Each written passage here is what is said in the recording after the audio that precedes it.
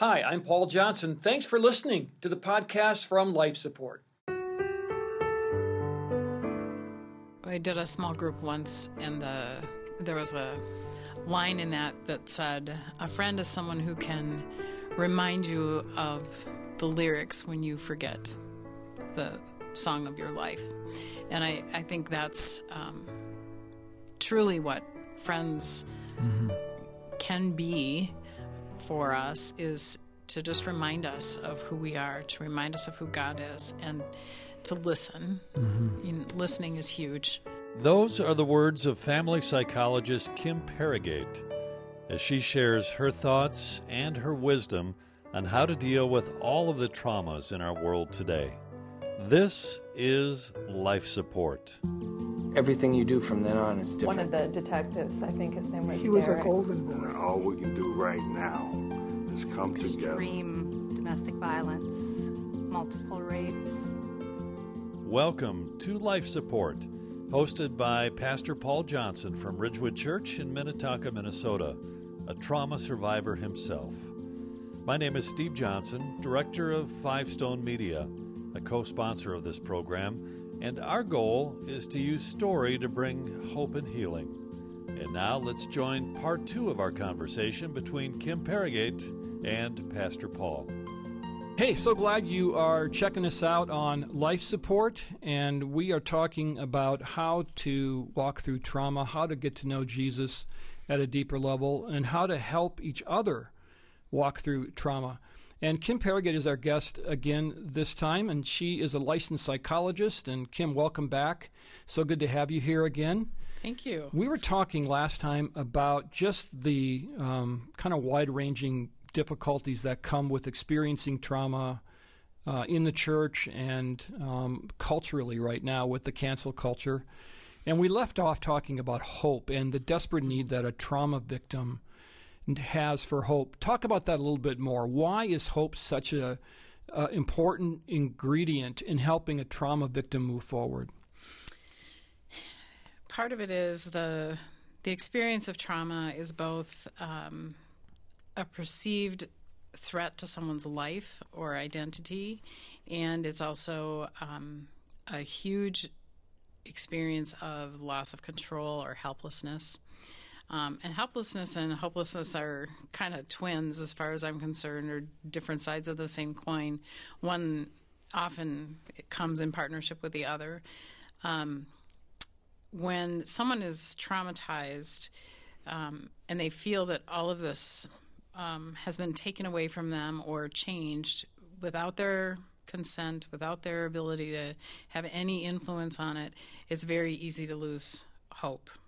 And I think it also exposes where our hope was before that. Yep. I think about sometimes when the news is interviewing somebody who's been through a terrible weather event or a fire, and people say, "I've lost everything, I have nothing left, don't have my home, don't have my pets," those kinds of things.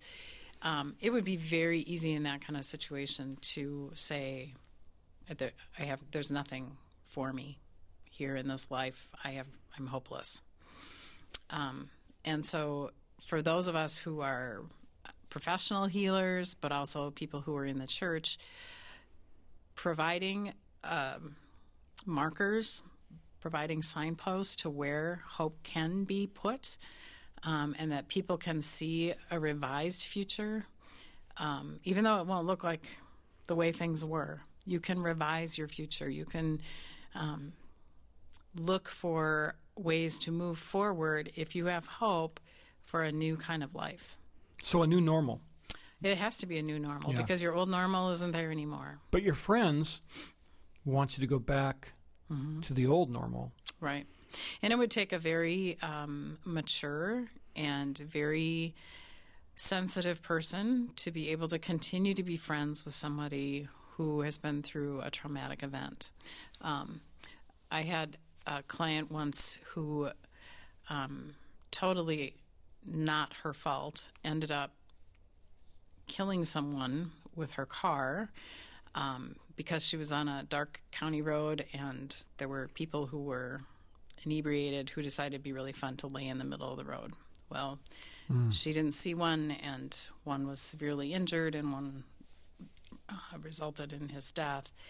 And it was exceedingly traumatic for this young woman, and she suffered a loss of hope. And fortunately for her, she had a very close-knit small group of friends, about 5 other young women. And it was hard work for her, but we got to the point where she could share with her friends what some of her symptoms of her post-trauma were, and that if she was to start doing some of those things like staring off or shaking or some of those things, that her friends needed to say things to her like, this is Thursday, you're with me, you know, and so that she wasn't going back into a re-experiencing of the event. It was very difficult for her to disclose those things, but because these were such good friends to start with, it was something she could see herself doing. She worked toward that. She did that. These friends were amazing. They rose to the occasion. They did what she needed, and it was key in her moving forward into a new normal and being able to say, okay, that happened, but I don't have to live there day after day after day. And that's what's difficult, because there's a part of you knows that you'll never be the same. So Right. I can speak to a couple traumatic events in my own life, and you know that you've changed forever. You know that you need to keep moving. But here's where the theology of suffering is really important. And that is, if we believe biblically that God has a future designed for us that includes that event, however you want to put that in whatever theological framework you come from, then there's hope in that, because you're not a victim of some random event. And the new normal that you're being steered toward, or you're steering yourself toward, is actually not plan B. Right. It's still on plan A. Right. And that God had that plan for you. Right. And for me, that's incredibly hopeful, because I there are times when I think to myself, wow, if I could just go back and, you know, redo this again or whatever, but you can't. Sure. Right. So then you have to trust. It comes down to, what do you really believe about God Right. at the end of the day? Because God is for us, and He's always been for us, even in the midst of whatever traumatic event we experience. And I think about the verse that says we don't have a high priest that can't sympathize with our humanness and the things that we've been through. And all we have to do is spend 10 minutes reading about what a crucifixion does to a person's body. Right. And we know that our Lord and Savior understands suffering. Yeah, that's And right. there were a lot of other things that He suffered as well. But suffering the death for our benefit, you know, He will listen. He knows. He's for us. And so that's where I think people rightly put their hope. But if their hope is in trying to, you know, redo the past, or, you know, somehow magically go back and, you know, like you said, if I had just done this differently, if I had just been in this other place, or if, you know, I hadn't said that, or, you know, some of the things that people saddle why me? themselves with. The why Or question. the why question, right? The why question is Heartbreak Hotel. That gets you nowhere, Right. because it's just like going in circles. Well, because you don't, you yourself can't answer that, Right. and no one else can either. No one else can say why it was you. And if they do, they're probably making something up, and they're probably hurting you in the process. So it's better to not seek the answer to that question. Yeah, and again, you know, that comes back to, okay, and you know, do I trust that God is in this or not? Now, it doesn't mean that we aren't going to go through all kinds of crazy emotions. And one of the things that I tell people when they're experiencing grief or trauma is, you know, if I meet with a family, for example, to do a funeral, suicide, or something really traumatic like that, you know, the first thing I'll say is, whatever you feel is okay. You're going to feel all kinds of crazy emotions. And, you know, and because if we don't give ourselves permission to feel anger at God, or at times we're going to feel disappointed, or we're going to feel sad, or whatever they are, then we're not reading the Psalms. Right. Because David was all over the place, and that appeared to be okay because it's inspired Scripture. Right. But at the end of the day, David knew kind of where to recenter himself. Like, he didn't get lost in that. Right. He always came back to the source of his hope. And that's where our friends can help us, and that's where our knowledge of the Word can help kind of get us recentered, so we don't go so far off that we begin to hurt ourselves or others. I did a small group once, and there was a line in that said, "A friend is someone who can remind you of the lyrics when you forget the song of your life." And I think that's truly what friends can be for us, is to just remind us of who we are, to remind us of who God is, and to listen.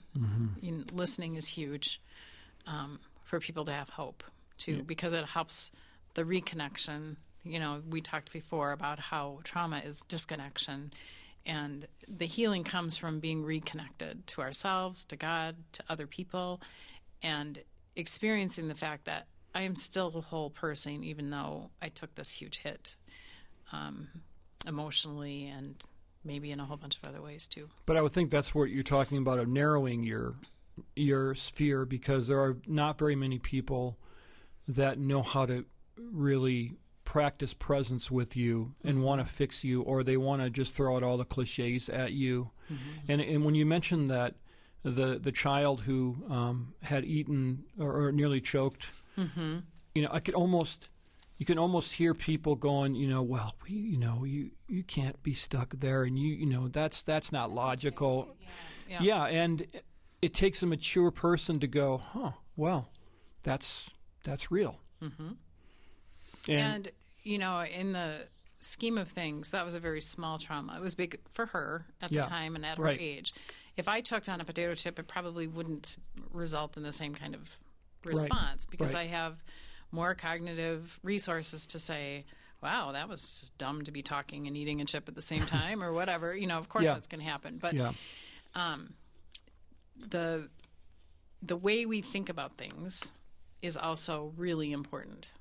And so we're meaning makers as people. We need to make sense out of our experience. And so if someone says to us, well, it's because God is getting you back for, you know, what you said to that person, you know, and I hear it all. I mean, I've heard people have been told just the most egregious things that, of course, it only heaps more pain on the situation that they have. Because you're already saying that to yourself. Right. I mean, you're already dealing with those feelings and thoughts. Absolutely. And any old tapes you have from growing up, or, you know, what you've internalized through your lifetime, all those vulnerabilities are going to get triggered off. So to have a friend say, well, I know why this happened. It happened because of this and that and the other thing, that's not a friend you need right now.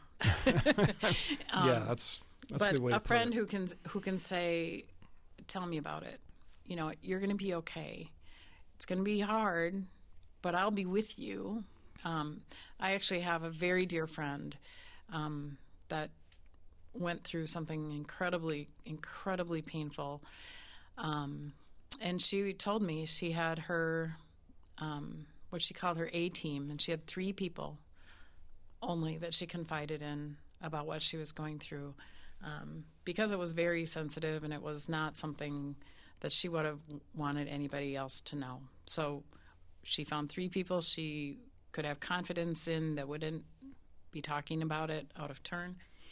And that's what helped her build the way back, was because she had people she could talk with and process with who mostly listened. Right.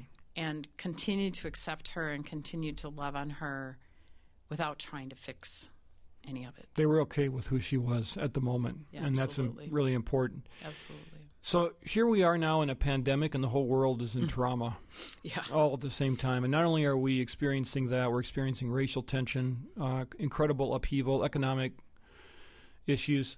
Are people kind of being re-traumatized because of the pandemic? Well, I think, again, that depends on people's context and how they assign meaning to this. I did some checking and some research, and there is some indication that crime and reporting of crime, calls to the police, has actually gone down during this time. And domestic abuse, those calls have gone down, but not to the same extent as the crime as a whole. There are some organizations that are saying they are very fearful for their clients because being stuck at home with a partner who's violent or abusive leaves people with no way out. And there's also a documented increase in suicides since the pandemic started. So we know that people are suffering. We know that people are having a really difficult time. So how can we be a good friend to our fellow believers? What are we watching for? What are we looking for as maybe a troubling sign, and how can we help? We'll get back to the conversation with psychologist Kim Paragate in just a moment. You know, Pastor Paul is hosting this program from a unique perspective. After losing his first wife to cancer, he then experienced the homicide of his young adult son, Taylor. And that's what Life Support is all about, survivors in discussion with other survivors. My name is Steve Johnson, Executive Director of Five Stone Media, and we're so pleased to be a co-sponsor of this program. And for a video version of this and other conversations like this, you can visit fivestonemedia.com/lifesupport. And now back to Kim Paragate and Pastor Paul.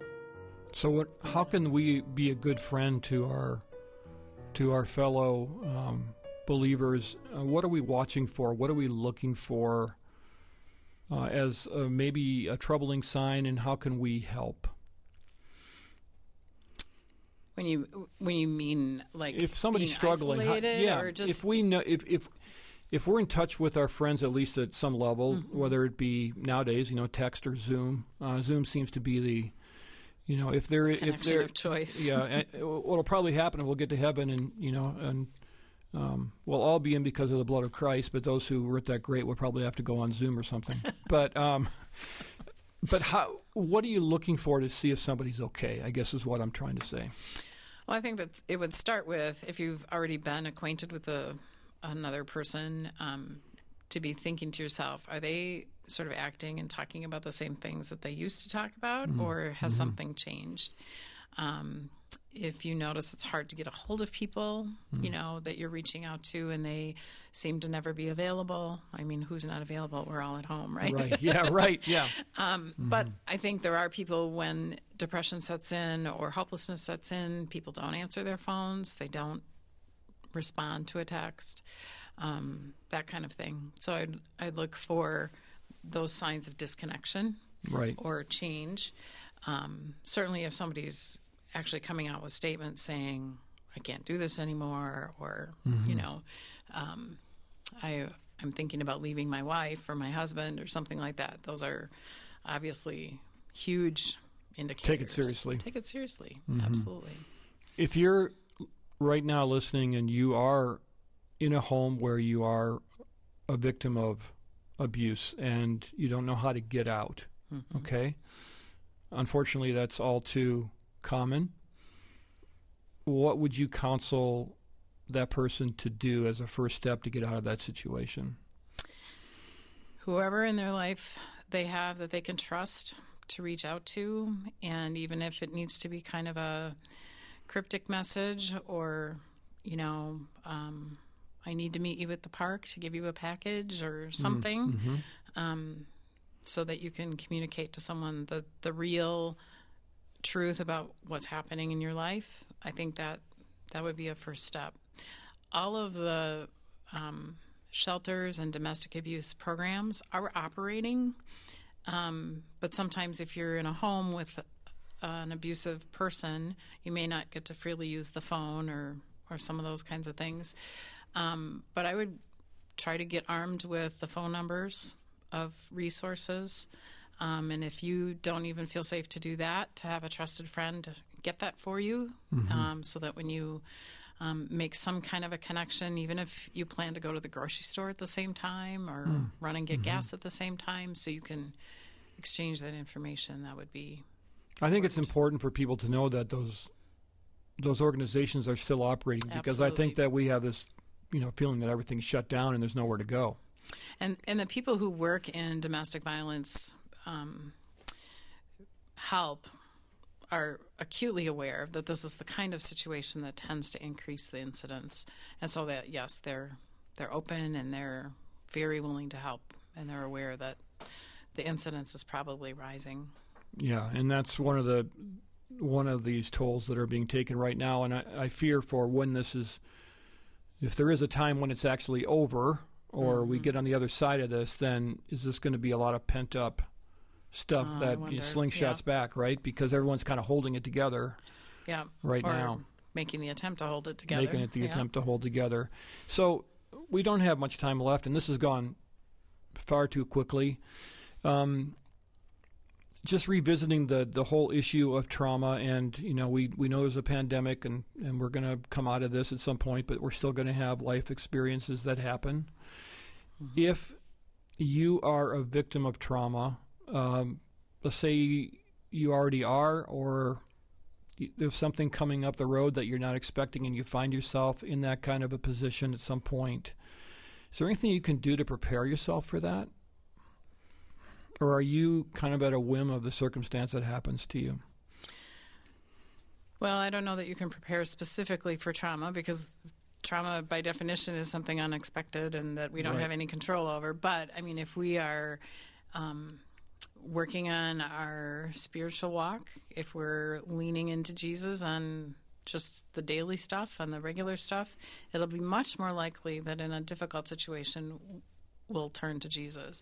If someone's not at that point, hopefully they're developing friendships and supportive networks, and have good, healthy relationships that they can turn to when things become very difficult. Right. Would it be also fair to say that we should just expect at some point we're going to experience trauma, so just be investing in your relationship with Christ and know that life is not Life is hard. Life is hard.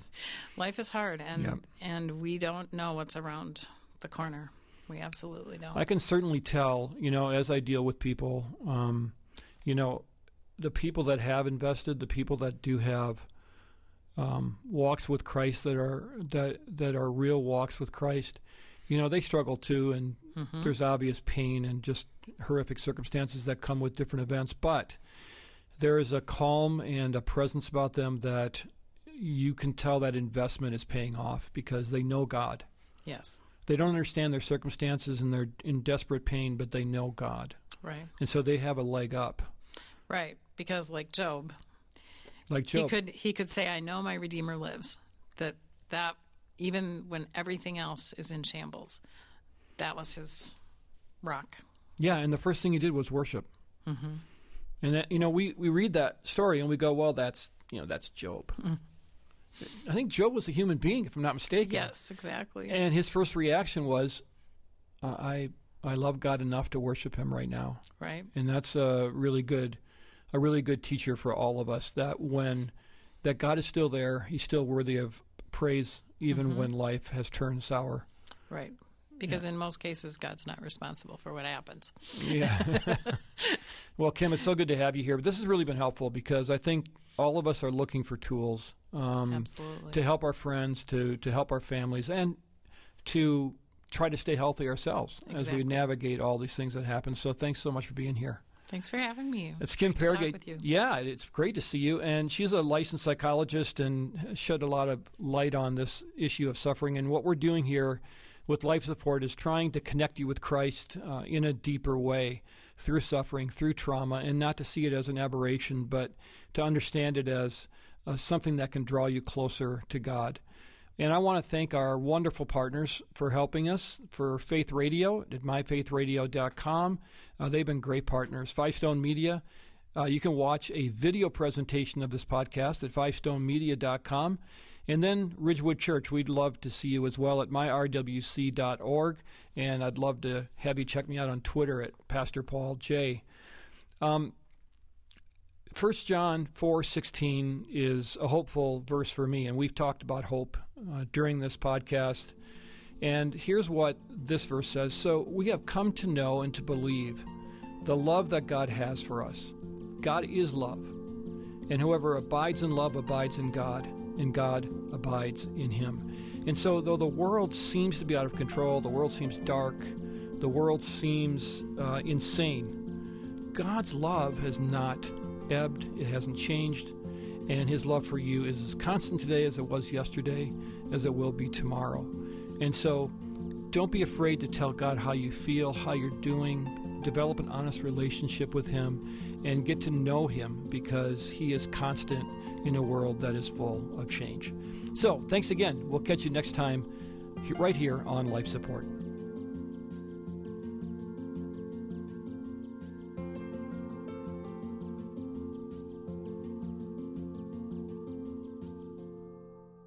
Thanks for listening to this Life Support podcast.